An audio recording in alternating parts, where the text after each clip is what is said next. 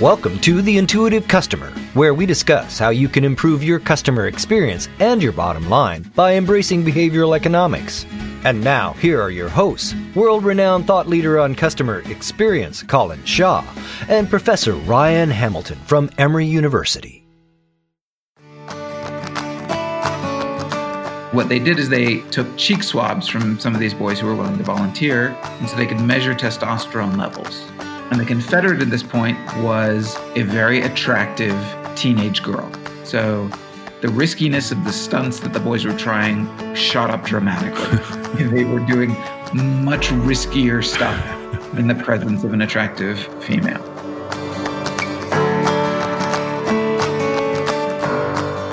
People prefer the risky option. Right. So another way of saying that is people hate the sure loss. If you say, if you choose this, 400 people will die for sure, people do not like that.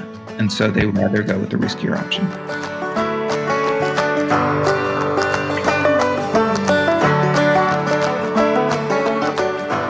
And insurance is evidence of risk aversion. So how could the same person possibly go to casinos and buy insurance? And the answer, of course, is that these risk preferences change based on domain. There's some excitement in gambling and knowing that you're playing the odds. When it comes to your house or the financial well-being of your descendants, if you die, those risk preferences change. And this may get back to the point you were raising earlier about how close you are to the risk.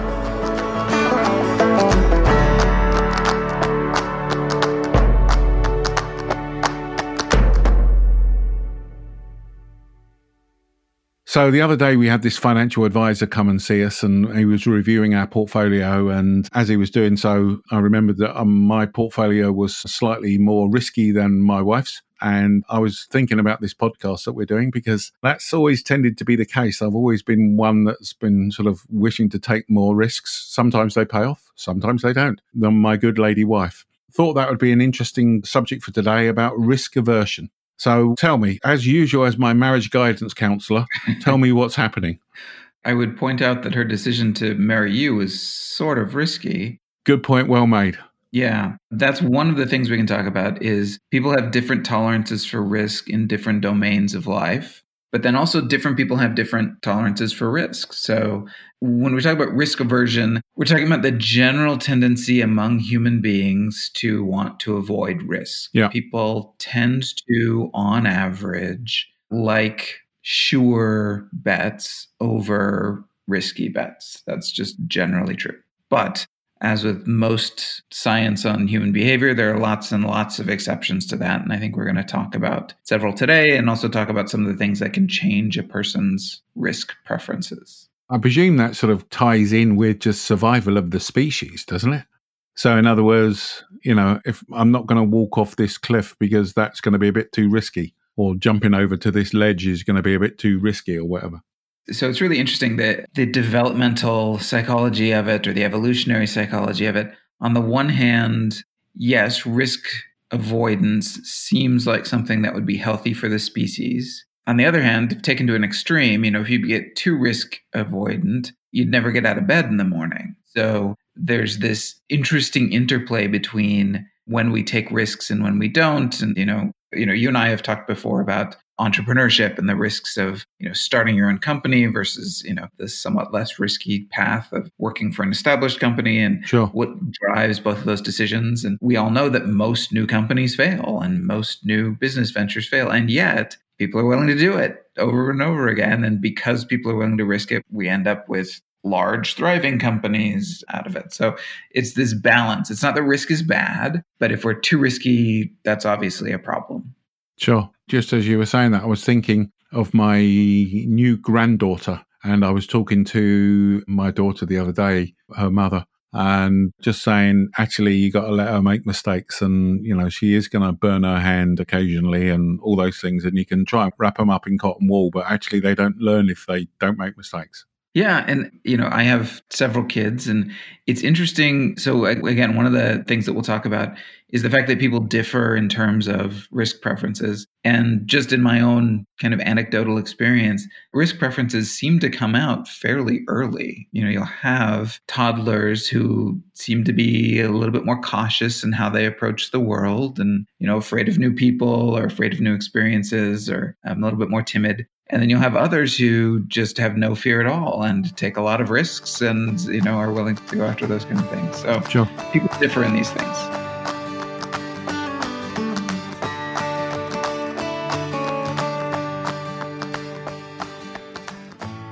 So tell us a bit about the theory behind it, and then we can have a debate around how does that apply to customer experience.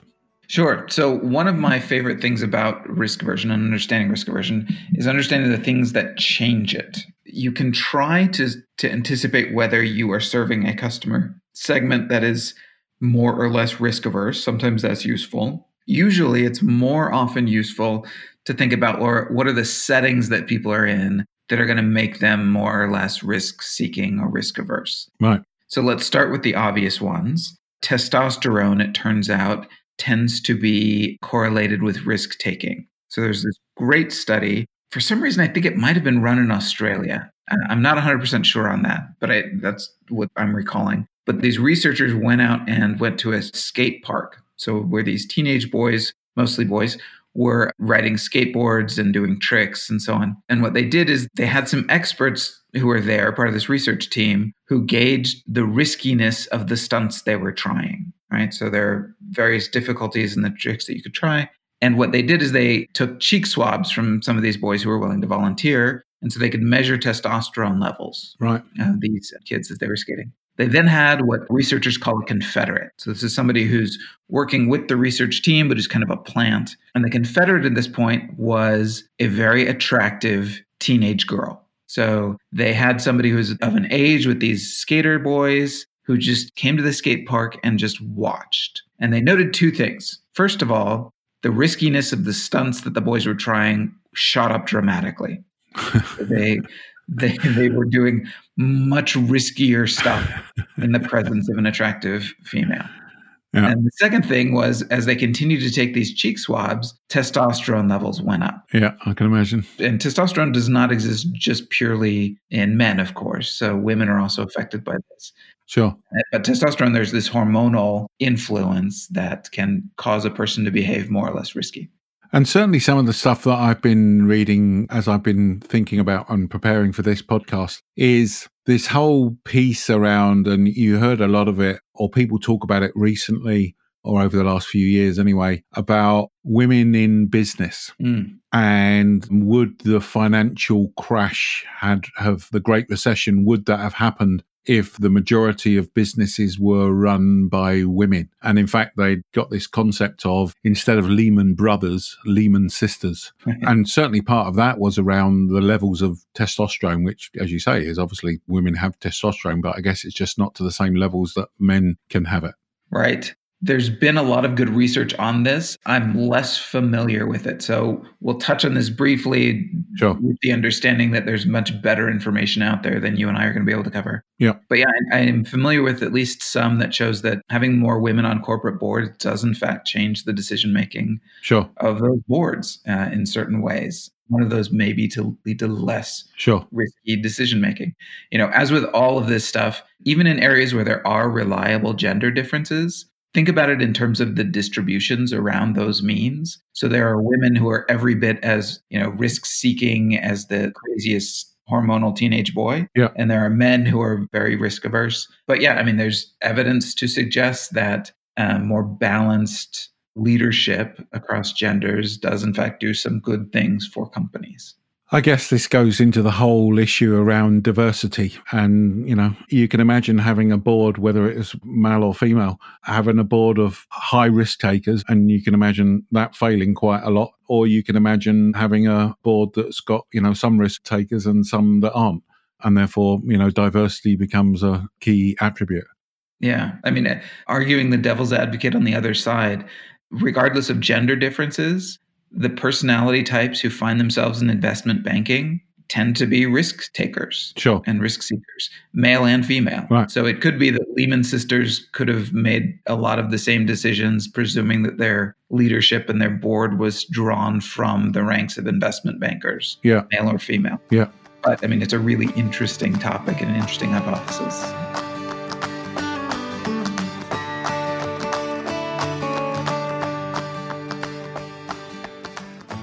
The other approach that we can take to understanding risk aversion is what changes it. And we've talked about, hormonal changes is one.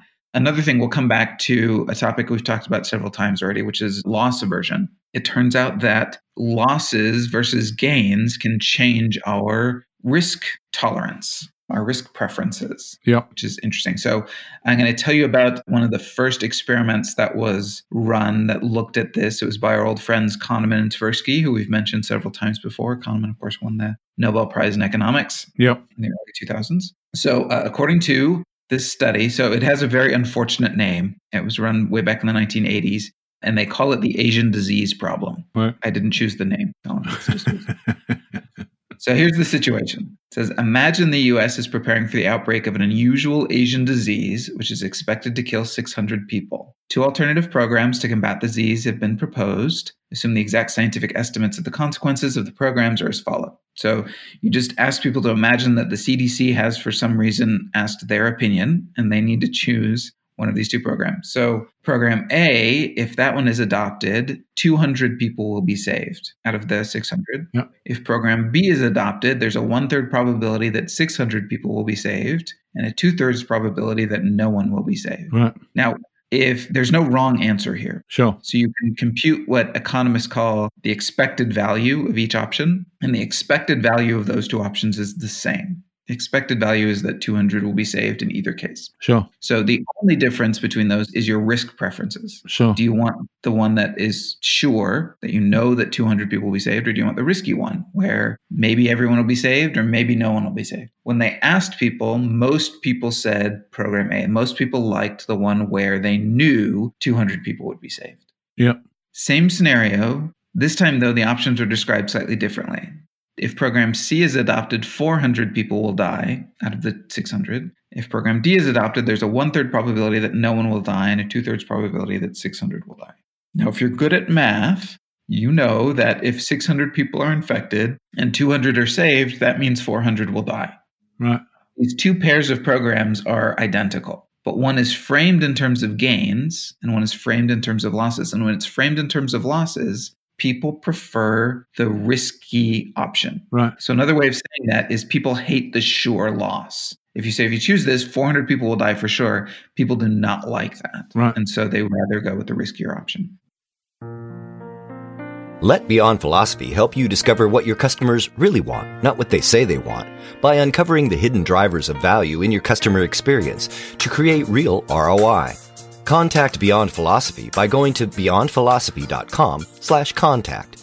That's beyondphilosophy.com/contact.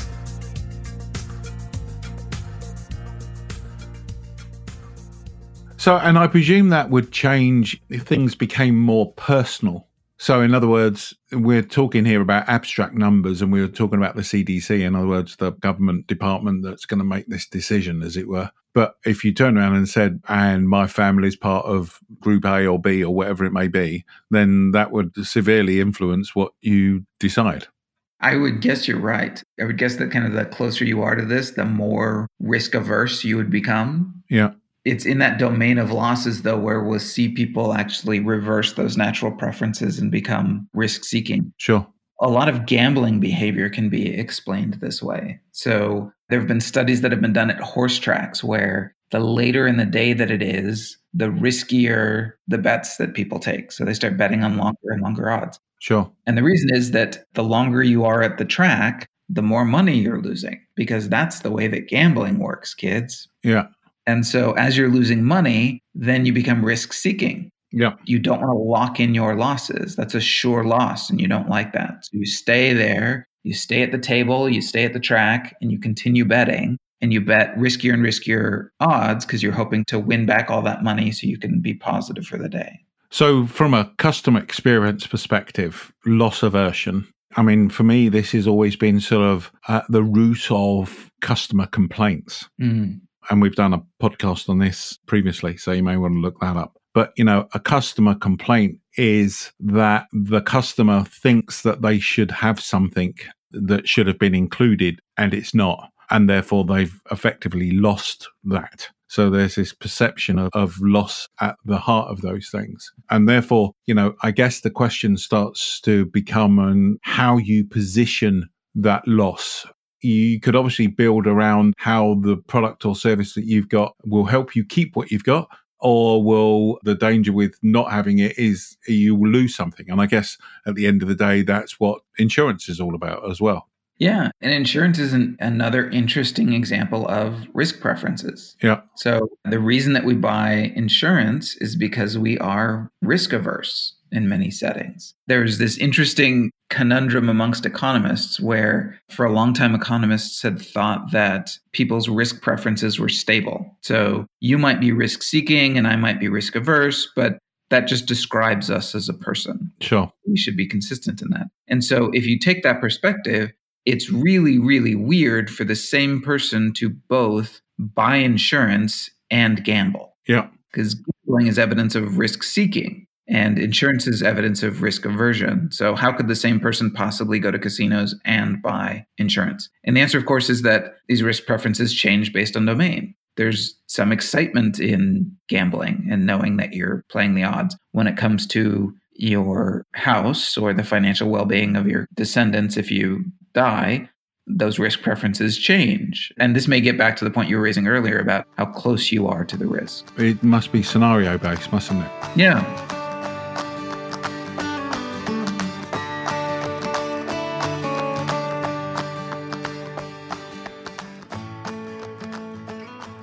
Also, and I'm now again just thinking about, over your lifetime, there'll be risks that you're willing to take when you're younger than the risks that you're willing to take when you've got kids at school or going to university and so on and so forth, against the risks that you're going to take, when you are somewhat older.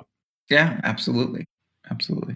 So what does this mean from a customer experience perspective? What does it mean that you would need to do? When I think about risk aversion, I think about it in pretty abstract terms because that's the way it's tended to be studied. From a customer experience management standpoint, what does risk mean to customers from a CX perspective? I think risk means, for me, it's either risk in the product. I mean, you can either be selling, obviously, as you're just saying, insurance is selling a form of risk aversion. Mm-hmm. But it's also to do with, for me, it's to do with the company that you go with. And again, can be different scenario based. So, who am I likely to put my business with? Or do I want to make a certain decision? And back in the day, I used to work for British Telecom, BT. Mm-hmm. And one of the reasons that people came to BT was they knew that we weren't the most forward-thinking company in the world, but they also knew that whenever something went wrong, we'd get it fixed. So in other words, that sort of ties into that risk aversion. Yeah. Yeah. It was the safe bet. Yeah. I mean, it's the classic example of nobody ever got sacked for buying IBM. Yeah. And even when you start thinking of careers and stuff like that, there are people that will take risks in their careers by doing and saying something that they maybe shouldn't have, or not doing or saying something. So I think it comes in all over the place. I think it, even when you think about, I love technology. So, I'm an early adopter when it comes to technology. But all of those things have a risk attached. Now, the risk is I'm going to lose money. Or the risk is I'm going to lose time, time and effort. I remember having one of those palm devices back in the day that you could type a letter with using your palm. And I must have spent bloody ages trying to work out how to type this letter. Now you think about it now, you just think that was a complete waste of time. So I think it comes in all over the place. But I think certainly with a lot of it is around just who am I dealing with? Even if you think about references. I mean, what's a reference all about? When somebody says, that's great, we're looking to employ you or engage you, can we have a reference? Well, they're trying to cut down on the risk of choosing the wrong company, aren't they? That's right.